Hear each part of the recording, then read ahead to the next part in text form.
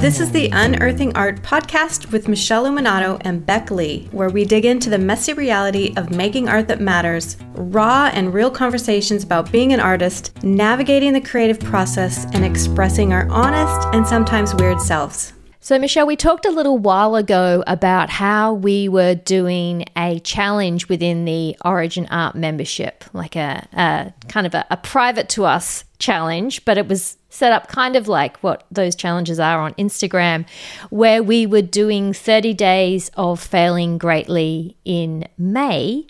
And now that, and we shared just, I think when we last spoke about it, we were maybe 3 or 4 days in. It was very early days and we'd already had some insights. And now we have had a bit of a debrief call within the membership as we've reached the end of the month of May. And we thought it would be nice to chat about it some more on the podcast, what we'd got out of it, how it all worked out in the end, and what our lessons were, and even what we're planning to do next. I think it's a great topic, and I think it can sound a bit heavy, like, oh, I gotta fail, like it's not a good thing. But when I really wanted to do this, it was really the commitment of showing up and taking risks in the studio. Sometimes those risks look really, really small. I say risk because usually to make that art we really want to make, it's exploring an area that we haven't discovered, right? Like that's really what I mean by risk. And it was really, really interesting to have a discussion yesterday, actually, because we got to wrap up talking with some of the artists who participated. And I found it really interesting because, you know, being that I have spent I'm going to say 7 years really, really dedicated to this idea of showing up and failing, meaning like do something, let go of the idea, come and do it again, show up. And I was saying that I literally have probably close to 10,000 photos on my phone of the failures, because even though they probably don't live in the studio anymore, I've documented them. And I'm not really sure exactly why I've always documented. Sometimes I keep thinking, I got to really delete all those photos. But I think it's really interesting because they looked really not important, not significant. Sometimes it looked like absolutely nothing. But I feel like what we really talked about yesterday was how it's those little things in the studio that can start adding up to something important. And it's hard to sometimes get excited by the little things. The little nothings. The little nothings. I would love to hear your take on this as well, because I know we talked about this in the group, but you have always expressed like you don't always get super excited about those things that look like nothing, right? In the moment, I'm more of a getting frustrated. Oh, nothing's working out. This is just a scrap of paper with some scribbles on, basically. It was nice in the call yesterday, I'll say, that we had such a range of different experiences and perspectives, and it's really helpful because when some people really reaffirm, you're like, okay, other people do have that experience too and do think like that.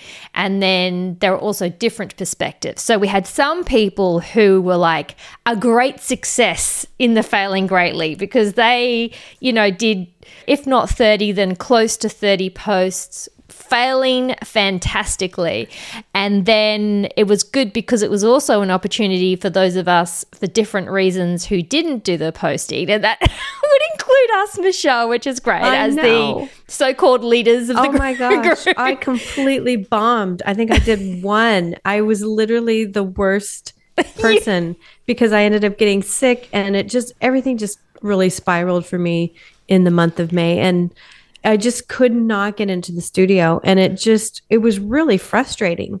But I found such encouragement for my own self, just looking at other people kind of getting in there. I'm like, oh yes, at least someone's getting into the studio. So I kind of was living through people through that. But for me, it was really frustrating not being able to get in the studio and really get in there and start playing with these ideas that I have already, you know? It was so great for those who were able to post so regularly because there were a couple of levels to it too. There were people who were able to do the work and also post and say, this is this, this is that, even when they felt it was ugly, it hadn't worked. But we also had people in that debrief sharing that they actually were in their studio failing most days of the challenge, but didn't want to post, even within our private kind of safe space, because of what you're talking about, which is feeling like, I've done a thing, but somehow, and the challenge is called failing, but somehow this isn't significant enough, or it's just a nothing. It's so hard to unpack, because I'm saying that because it reaffirms my experience too. Somehow, I don't know, there's some little wiring in my brain that's looking at a thing going, well, but I can't post that, and somehow disregarding the fact that the whole point is just to show up, do a thing, post it. And we talked a bit about why we thought posting within our safe space, not necessarily going and posting it on Instagram for everyone to see, but whether posting it was part of the process or wasn't necessarily, because it's never setting hard and fast rules. But I kind of felt like if you have, like I do, that voice going, well, this isn't significant, the posting part of the process, having somewhere to say, here it is important, because it's kind of interrupting a little bit those thought processes that are you disregarding that something has been done, and you actually suggested that even if you don't want to post a picture of it, you can even still come and say, I did this today in the studio. And it's kind of, I feel like it's a little, maybe a little act of defiance to that inner critic, to that habitual way of thinking, to say, hey, I'm going to remember this. And I think that's why I'm making that connection, because in the moment in the studio, I can disregard it and say, oh, this is rubbish. But I can pull that folder of things out a month later and go, well, actually, you did these things, and I can see something in there that's giving me a new path. And I think it's the same when we look back on those posts for the month and say, well, at least 10 times I showed up and said, hey, I did get in the studio and I did a thing. And so you're not letting your mind or your inner critic tell you this story that you actually did nothing the whole time. Yeah.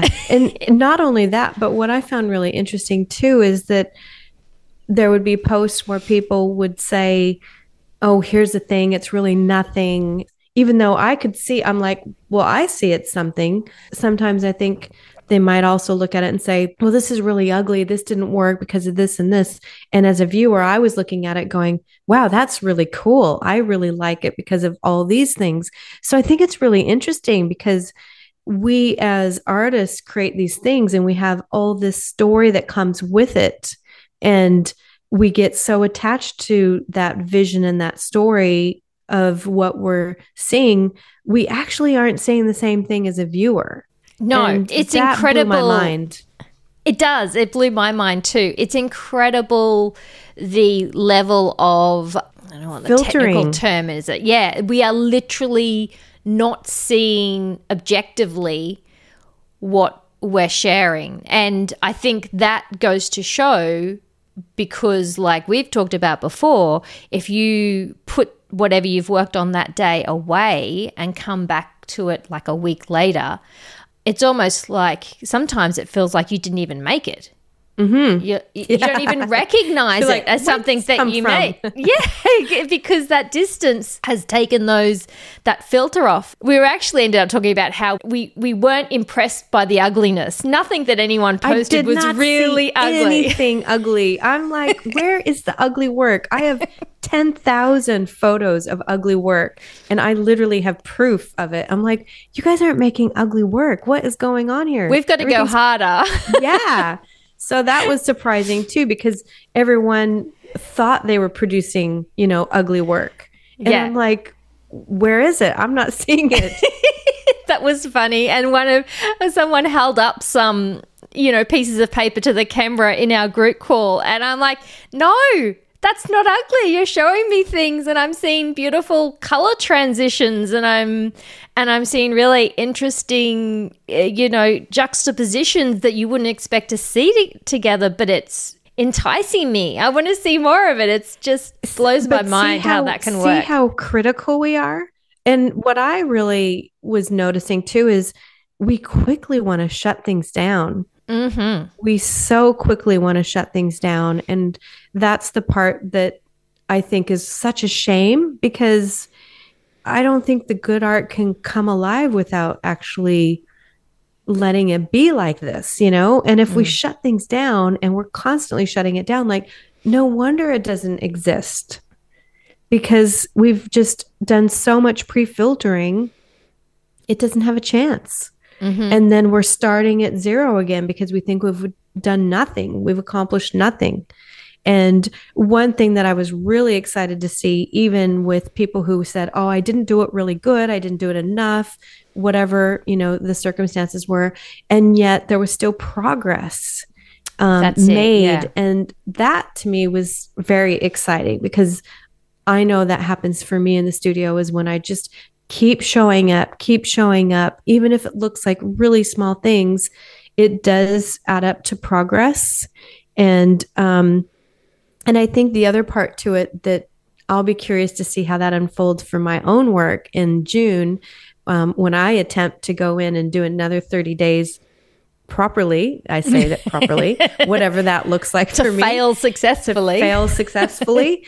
I want to be really grateful for the small things. Mm-hmm. I want to be grateful for, if I'm just testing a color and it's just on a piece of palette paper, I want to be grateful for that. I know that sounds kind of cheesy and silly, but I feel like those little things, if we can get grateful for the little things and let them breathe a little bit so that they don't get killed off, because it can produce magic over time. It compounds, And I just think that for me, it's about really honoring how grateful I am to be an artist and how grateful I am for my tiny little studio, for, just every little thing that I can think of. Because I think when we can do that, it brings out the best in our work, and that joy lives through our work, and it just spirals. It's an energetic exchange, and it just spirals new things that I think are really exciting. So that's what I'm going to focus on for the next 30 days. We'll see how it manifests into the reality of the studio, because I've made some studio changes for the winter for me, but in your small and probably cold as we go into Melbourne winter. Exactly. Studio. I'm kind of adjusting. I'm going to take some things and create an indoor studio, meaning in the house. I'm taking over. We've kind of shuffled things around here so I can have one area that is a little warmer over the next few months. And for me, I think that's going to be a good thing, because if for me, having a cold studio is resistance, and it keeps me away from the studio, because I'm like, oh, now I need to heat up the studio before I can get in the studio. And it's just this extra layers that cause resistance, then that's not really going to be useful. So I'm cutting out as much resistance as I can, even if it looks like I'm taking over a part of the house that isn't my normal studio space, but there will be less resistance because it's there, it's set up, it's warm, there's no excuse. And actually minimizing or reducing resistance, you could look at as, again, like an underlying point of the whole failing greatly challenge, isn't it? The way I looked at it, and the way we probably talked about it the first time we talked about this about a month ago, was that it was all about taking risks and ideas or using materials that where we weren't confident that it was going to come out right. So that was the failure aspect of it. But in terms of reducing resistance, how I think I'm going to reframe that in a way that feels exciting to me, which is like a very personal point of view. And I think we should always look to reframe things in a way that feels most motivating and most exciting and kind of touches whatever aspects of resistance we have in ourselves.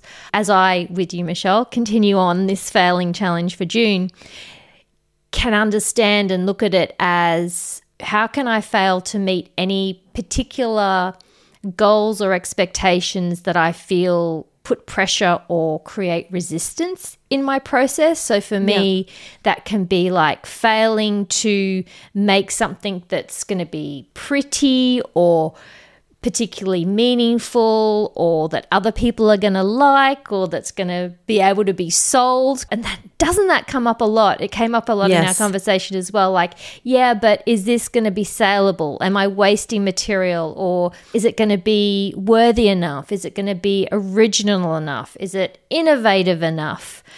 So much pressure. I think my brain's going to explode.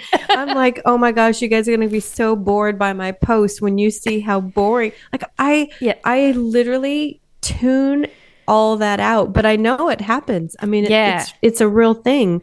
And so I want to fail at all of those expectations. And I was thinking about it and thinking to myself, you know, maybe I could play into that identity of, I'm such a rebel. I'm rebelling against all of that stuff. So again, it's like whatever story works for you, whatever thing kind of makes you excited to get into it. You're like, no, I'm going to be really punk about this and I'm not going to do any of that. Yeah. Because I think we have to find ways to trick our brain, you know. Exactly. It's wired uniquely to us, and unfortunately, it's not a one size fits all, one step for everyone. It's going to work the same way. I don't think that's true at all. And again, to take off those filters, if you think of all those things you just said, that's thinking about everyone else. Has nothing to do with you and the art. And I think that's one of the things that I really have practiced a lot on, is letting it just be a moment between me and the art. That's it. And that's why I'm going to say, like, you might actually be bored with my posts in June, because they won't mean anything to anyone, and they're not going to be impressive. They're not going to be trying to be anything other than, like, I might have just discovered a color combination that I hadn't done before, but it might look like it's just a blob on a palette paper. And it's not supposed to be anything, you know. And I think that when we can break it down to those, even the simpleness of that, where it's literally maybe not even a piece of artwork. That's why, and I think one of the reasons why I really wanted to do this from the beginning was, I've seen a lot of artists try to finish off a piece, like they want to do a piece of artwork. And I don't think that the things that made the biggest difference for me are the piece of artwork, but it's like this little random thing here and this little random thing here. And so they all look like these separate pieces of unfinished work. And that is annoying to a lot of people, I'm finding. But I think that's the part that is the best part. As you're talking, I'm going, yes, can we speak into that? Because another thing that came up in our conversation, and someone else was talking about this as well, I think most of us have some kind of layering in their work. It might be, you know, layering of materials. And when you have an idea of what you're wanting to create, or the kind of inspirations that you have, and you know that ultimately it involves layering of work, and that might mean time in between layers as well. Mm-hmm. So then you take that, and you know that the work that you've done before that's really satisfying involves that kind of time and extension. And then you think about, like what you're talking about right there, what's this little thing I can do right now, right here? It seems inherently unsatisfying in some way. You're like, how can I explore that thing that I know that actually involves, for example, some layers of acrylic, maybe some collage, I don't know, texture or whatever it is, and how can I, like, it's just not, I can't even nearly express it. There's some things that are coming to my mind, and I'm thinking, is this it? Is this what we're talking about? Yeah. Is it the difference between, because what I'm talking about and what I'm really in the zone of right now, and again, I'm not saying I've always been like this, but right now, all I think about is the process. I'm really into being curious about the process, but not attached to the outcome of that process. And Mm. I think that what you're talking about is being really attached to this outcome, Mm. the actual physical, what is the thing? Yeah. And I think for me, it's more even stepping back into like, I just get to play with paint today. It might look like this, but I was excited because I got to play with paint today. I know that sounds super basic. I just had this exact same thought at the exact same time. I was thinking, is this one of those really basic things that it seems so simple and so obvious, but it's like two ships passing in the night, like all this year and a half we've been talking about art making, and it just sort of pinged in my mind as you were speaking then about, you said, for me it's about the process. And I'm like, yeah, we say that all the time. It's about the process. And I'm like, hang on, Beck. When I say think of process, I'm thinking, yeah, the process to get to the final piece. Yeah, that's the process we're talking about. And Michelle is literally talking about something else. She's talking about the process, not even the process to go somewhere, the process being the thing that I do every day is these individual things which accrue over time and then just naturally form things which are a thing that goes out into the world, which are a product. But that's almost, I think you said this after your exhibition, that's like a byproduct at the end. It's not a process to get somewhere. It is a process to be in. Exactly. And I think we're so busy trying to get somewhere that we really don't appreciate the actual in the moment process. And when it comes out differently, to know that that is part of the process. That's why when I say I'm really not attached to the outcome, because I'm not. I'm so in the process of like, I'm just playing with paint and that was the good time. And this is what came out of it. Like it's kind of doesn't matter what the outcome is. I know that sounds really probably pretty lame for anyone who's like, I just want to make something I like. But I think I started making things I really liked when I started really just enjoying the process.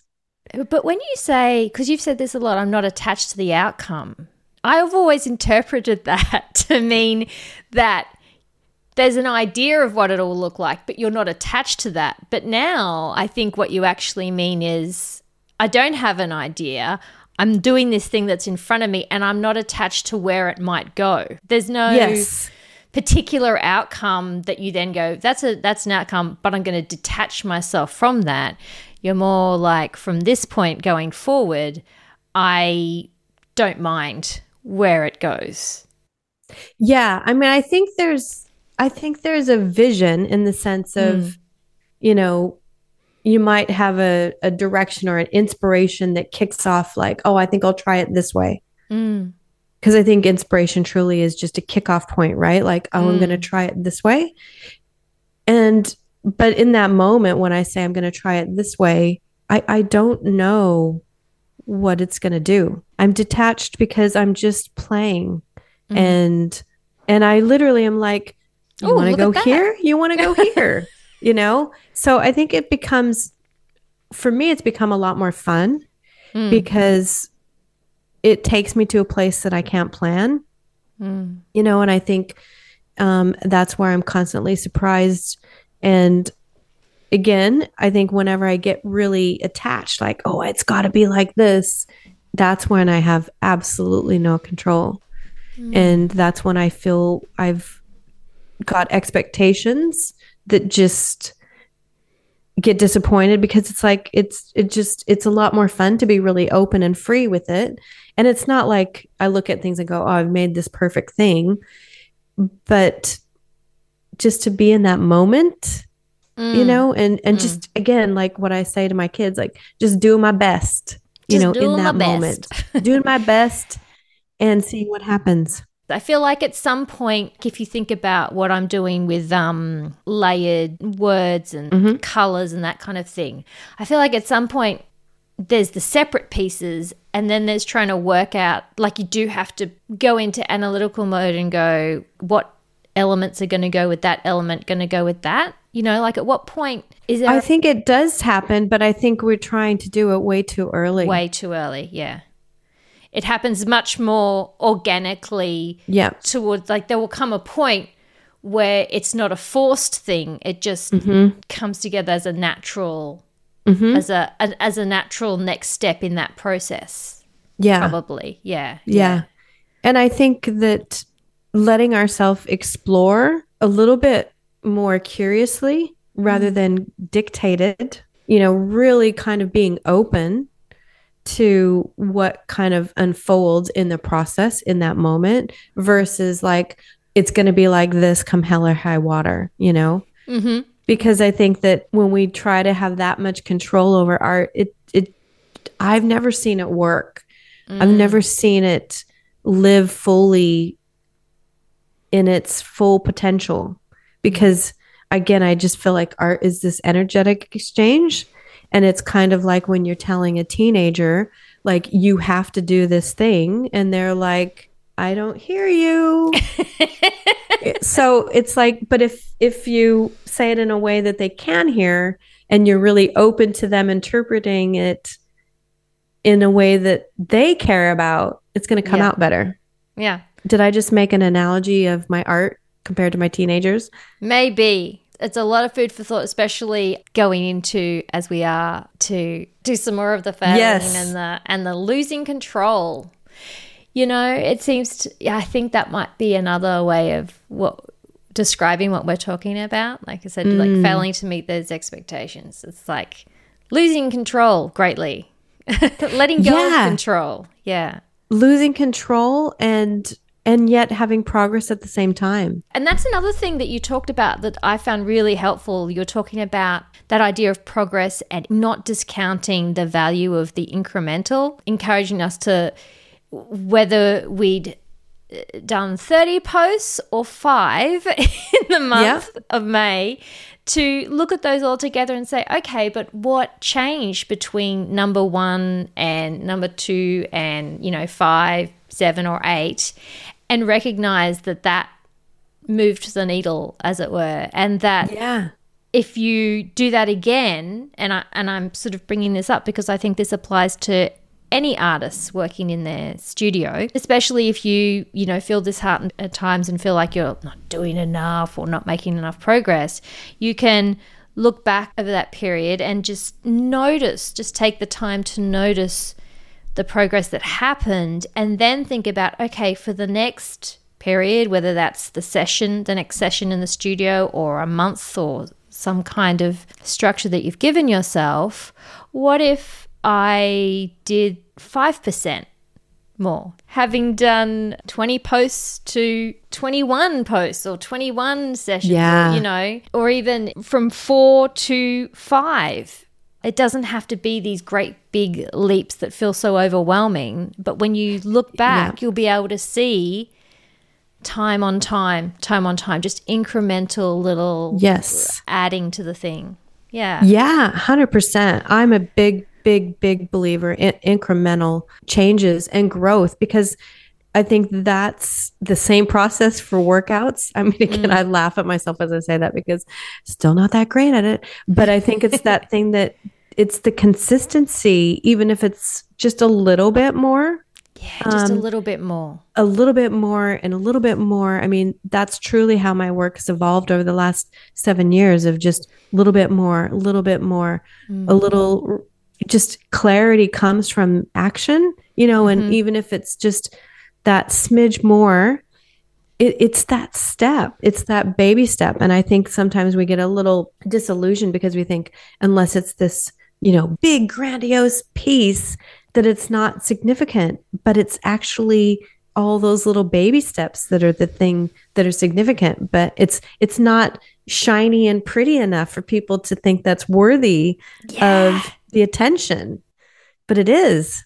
Just to know, like, I was thinking of someone on our group who cut ply, boards as a new medium to work on. And although maybe a picture of ply looks kind of boring, as in like it's ply, but how exciting, and that's the thing when I say I get excited about seeing cut up ply. I think I'm like, that's amazing. So it's being excited over the little things, I think. Whatever the stories and, or your inner critic, whatever it is, however small or insignificant it may feel, it's something. It's never nothing. Never nothing.